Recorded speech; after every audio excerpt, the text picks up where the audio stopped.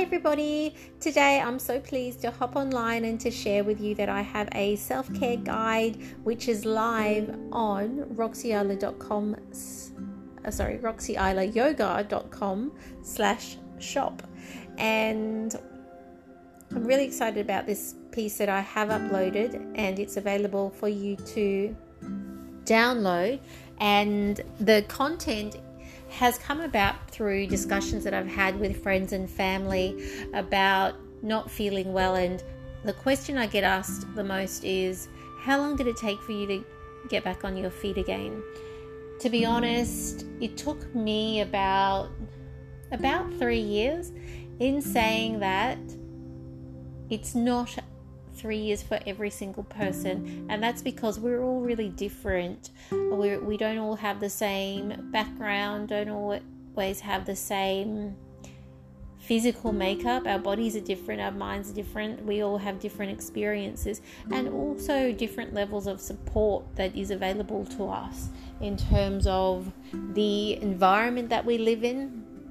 For some people, they may have a really great environment where people around are super supportive and super understanding. For others, this may not be the case. There may be pressure to click your fingers and get well again really quick overnight, because family, friends, work want you to be back at your optimal level of performance, so to speak. But as we know, it's not always a clear-cut answer with how you feel and the length of time to get back on your feet again, to be able to work through personal challenges, personal issues, emotional hardship, mental, financial hardship. It's not a clear-cut bang, have one session of counselling and you're good. It is a process.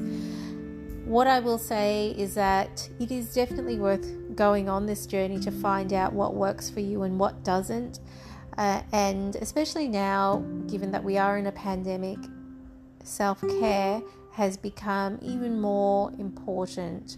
If now's not a good time to find your feet and to start to develop a self-care practice, when is a good time? I talk with friends and family who have commitments, and sometimes it's easier to give away to other people and to always show up and care for other people. And that's really beautiful, and we obviously value that. Absolutely. We're not meant to ride solo in life. In saying that, you also need to take care of yourself to be able to show up and do the work that you want to do and serve in the way that you want to serve in your life. So you need to look after yourself first before you can look after anyone else. That's what this self-care is about, this self-care guide, and it goes through ideas on meditation, how you can incorporate meditation and breathing exercises into your day, thinking about what you eat, also sleep hygiene, the value of movement, journaling, writing. There's a lot of content in there and ideas on what you can do to support yourself. And I do want to make it clear, it's not a replacement for seeking help and chatting with a doctor, with a counselor, medical professional, or if you need help financially, seeking out financial counseling, or physically, you may need to see a nutritionist, for example. It's so varied and based on the individual, and there are these steps that you can take daily or regularly, 3 times a week, to start to foster these habits, these healthy and supportive habits, so that in 1 year from now, if you make 5% changes each week, little small tweaks, you'll be a different person in a year, and hopefully supporting yourself a bit more than what you may be doing right now. And I know some people find it really challenging, this idea of taking care of themselves. When I talk with friends and family, they're like, "What? I don't have 5 minutes to scratch my tail, let alone journal or go to the gym or do some more exercise. It is about fitting in that time, and what I'd recommend is taking 5 minutes 3 times a week to adopt a self-care practice, and then over time that can increase to 10 minutes and more regularly through the week. But to begin with, I'd suggest starting small, and would so love for you to have a look at the content in the self-care guide.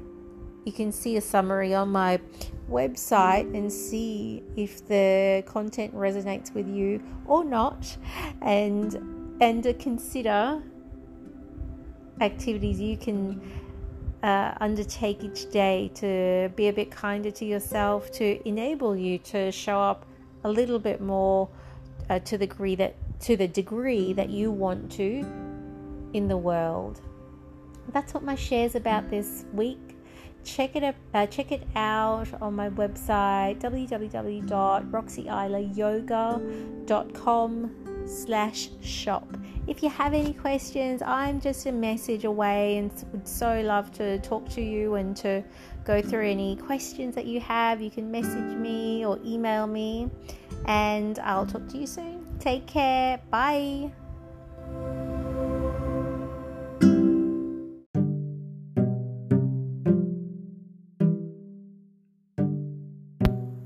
Hi everybody, today I'm jumping online to share my regular podcast about yoga, and really keen today to share about trauma-sensitive yoga. Trauma-sensitive yoga, it is less well known than what you see on TV, in magazines, in mainstream media, and it is based on the premise that each person you come across has experienced some level of hardship, regardless of what we see on Instagram or social media. Sometimes, as we know, social media can show one side of life rather than the full picture. And, fair enough as well. Some people want to share a lot, some people don't. It's completely their choice. What trauma-sensitive yoga looks at is supporting people who have experienced trauma, and helps practitioners to come back into their body. When people experience trauma, the body can store what happens mentally, emotionally, and also physically at a cellular level. Sometimes we can consciously remember something hectic, traumatic that has happened. Other times our brain may forget to protect ourselves, even though the brain may not acknowledge or process what is going on as a way of protection. The body can store emotions. So physically and emotionally we can store stress and trauma in the body. Yoga, and trauma-sensitive yoga in particular, works to bring movement in to reset the nervous system. When you've experienced trauma, you can stay in this survival mode, flight or fight mode, and yoga, breathing exercises, embodied movement like Tai Chi is another practice, and swimming. It brings awareness back into your breath and body, because as part of self-preservation, sometimes people can disassociate, which means that mind is somewhere else and body's here. And so body can be here experiencing trauma of some kind, and the brain has to go somewhere else to protect itself, and you can stay in this stressful mode for a really long time, long after the traumatic event has occurred, and it'll only be late over time. The trauma may naturally heal, and other times it may not. It may stay with people. It's so dependent on the kind of support people receive, if they have access to support, whether that's a counsellor, doctor, psychologist, whether they have a social network, whether people have self-care practices. Some people may need medication as well. It is just so varied, but Trauma-sensitive yoga is based on this idea that the body stores trauma, the body remembers, and trauma-sensitive yoga works to bring that consciousness back into the body and empower practitioners to make positive choices for themselves. With trauma or hectic events, it's where an experience is forced onto someone and there is no choice. Someone doesn't have a choice. They're vulnerable and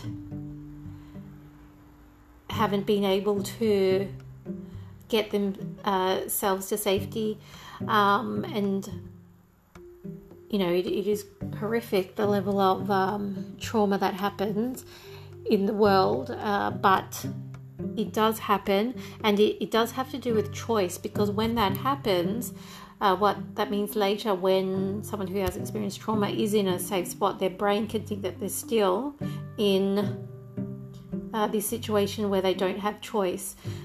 Trauma-sensitive yoga works to empower practitioners so that they can get that sense of choice back and start to make choices on the mat with whether they move their arm higher, lower, look at their body parts when they're moving through practice, so that they're really conscious in their breath and in their body and grounded in the now rather than body here, mind somewhere else.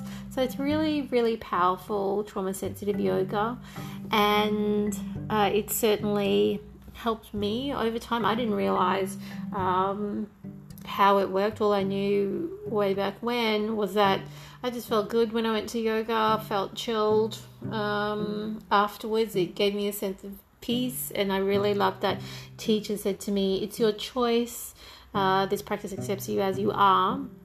You don't have to do the splits, do the handstands. If you want to, sure, that's your choice. And I found that really empowering, and didn't realize what all of that meant or why it was so effective until like years later, until now I'm studying it, saying, oh, okay, so that's why it is a effective way of supporting people. It's not the only way that I personally have been able to work through personal issues, depression, anxiety, stress of life, I guess, but it's one of the ways that has really been powerful for me, and want to encourage you to look at trauma-sensitive yoga. Look for trauma-sensitive yoga teachers in your neighborhood. There are often free community classes around, and also specific trauma-sensitive trained teachers that you can work with to support yourself, so that your body, it really can begin to heal again, and you can reclaim your body, your mind, and your spirit in a space that is supportive for you. I have an article about this on my blog. I'll find it and then drop it in the link to this podcast. If you have any questions, please let me know. As well, I do want to reiterate that I'm sharing this podcast from the perspective of a yoga teacher and a practitioner of yoga, someone who has done yoga and yoga sensitive training, but I'm not a trained counselor or psychologist, and really encourage you to seek that extra support. If you need that, be okay with asking for that support. And of course, I'm always here to provide trauma-sensitive yoga as well. If you want to meet face-to-face or online, let me know. Take care. Bye.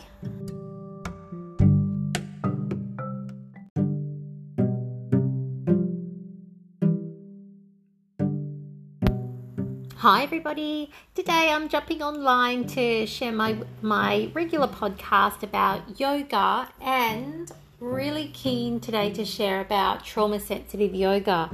Trauma-sensitive yoga, it is less well known than what you see on TV, in magazines, in mainstream media, and it is based on the premise that each person you come across has experienced some level of hardship, regardless of what we see on Instagram or social media. Sometimes, as we know, social media can show one side of life rather than the full picture. And, fair enough as well. Some people want to share a lot, some people don't. It's completely their choice. What trauma-sensitive yoga looks at is supporting people who have experienced trauma and helps practitioners to come back into their body. When people experience trauma, the body can store what happens mentally, emotionally, and also physically at a cellular level. Sometimes we can consciously remember something hectic, traumatic that has happened. Other times our brain may forget to protect ourselves, even though the brain may not acknowledge or process what is going on as a way of protection. The body can store emotions. So physically and emotionally we can store stress and trauma in the body. Yoga, and trauma-sensitive yoga in particular, works to bring movement in to reset the nervous system. When you've experienced trauma, you can stay in this survival mode, flight or fight mode, and yoga, breathing exercises, embodied movement like Tai Chi is another practice, and swimming. It brings awareness back into your breath and body, because as part of self-preservation, sometimes people can disassociate, which means that mind is somewhere else and body's here. And so body can be here experiencing trauma of some kind, and the brain has to go somewhere else to protect itself, and you can stay in this stressful mode for a really long time, long after the traumatic event has occurred, and it'll only be late over time. The trauma may naturally heal, and other times it may not. It may stay with people. It's so dependent on the kind of support people receive, if they have access to support, whether that's a counsellor, doctor, psychologist, whether they have a social network, whether people have self-care practices. Some people may need medication as well. It is just so varied. But trauma-sensitive yoga is based on this idea that the body stores trauma, the body remembers, and trauma-sensitive yoga works to bring that consciousness back into the body and empower practitioners to make positive choices for themselves. With trauma or hectic events, it's where an experience is forced onto someone and there is no choice. Someone doesn't have a choice. They're vulnerable and haven't been able to get themselves to safety, and it is horrific, the level of trauma that happens in the world, but it does happen, and it does have to do with choice, because when that happens, what that means later, when someone who has experienced trauma is in a safe spot, their brain can think that they're still in this situation where they don't have choice. Trauma-sensitive yoga works to empower practitioners so that they can get that sense of choice back and start to make choices on the mat with whether they move their arm higher, lower, look at their body parts when they're moving through practice, so that they're really conscious in their breath and in their body and grounded in the now rather than body here, mind somewhere else. So it's really, really powerful trauma-sensitive yoga, and it certainly helped me over time. I didn't realize how it worked. All I knew way back when was that I just felt good when I went to yoga, felt chilled, afterwards. It gave me a sense of peace, and I really loved that teacher said to me, it's your choice. This practice accepts you as you are. You don't have to do the splits, do the handstands. If you want to, sure, that's your choice. And I found that really empowering, and didn't realize what all of that meant or why it was so effective until like years later, until now I'm studying it and saying, oh, okay, so that's why it is a effective way of supporting people. It's not the only way that I personally have been able to work through personal issues, depression, anxiety, stress of life, I guess, but it's one of the ways that has really been powerful for me, and want to encourage you to look at trauma-sensitive yoga. Look for trauma-sensitive yoga teachers in your neighborhood. There are often free community classes around, and also specific trauma-sensitive trained teachers that you can work with to support yourself, so that your body, it really can begin to heal again, and you can reclaim your body, your mind, and your spirit in a space that is supportive for you. I have an article about this on my blog. I'll find it and then drop it in the link to this podcast. If you have any questions, please let me know. As well, I do want to reiterate that I'm sharing this podcast from the perspective of a yoga teacher and a practitioner of yoga, someone who has done yoga and yoga sensitive training, but I'm not a trained counselor or psychologist, and really encourage you to seek that extra support. If you need that, be okay with asking for that support. And of course, I'm always here to provide trauma-sensitive yoga as well. If you want to meet face-to-face or online, let me know. Take care. Bye.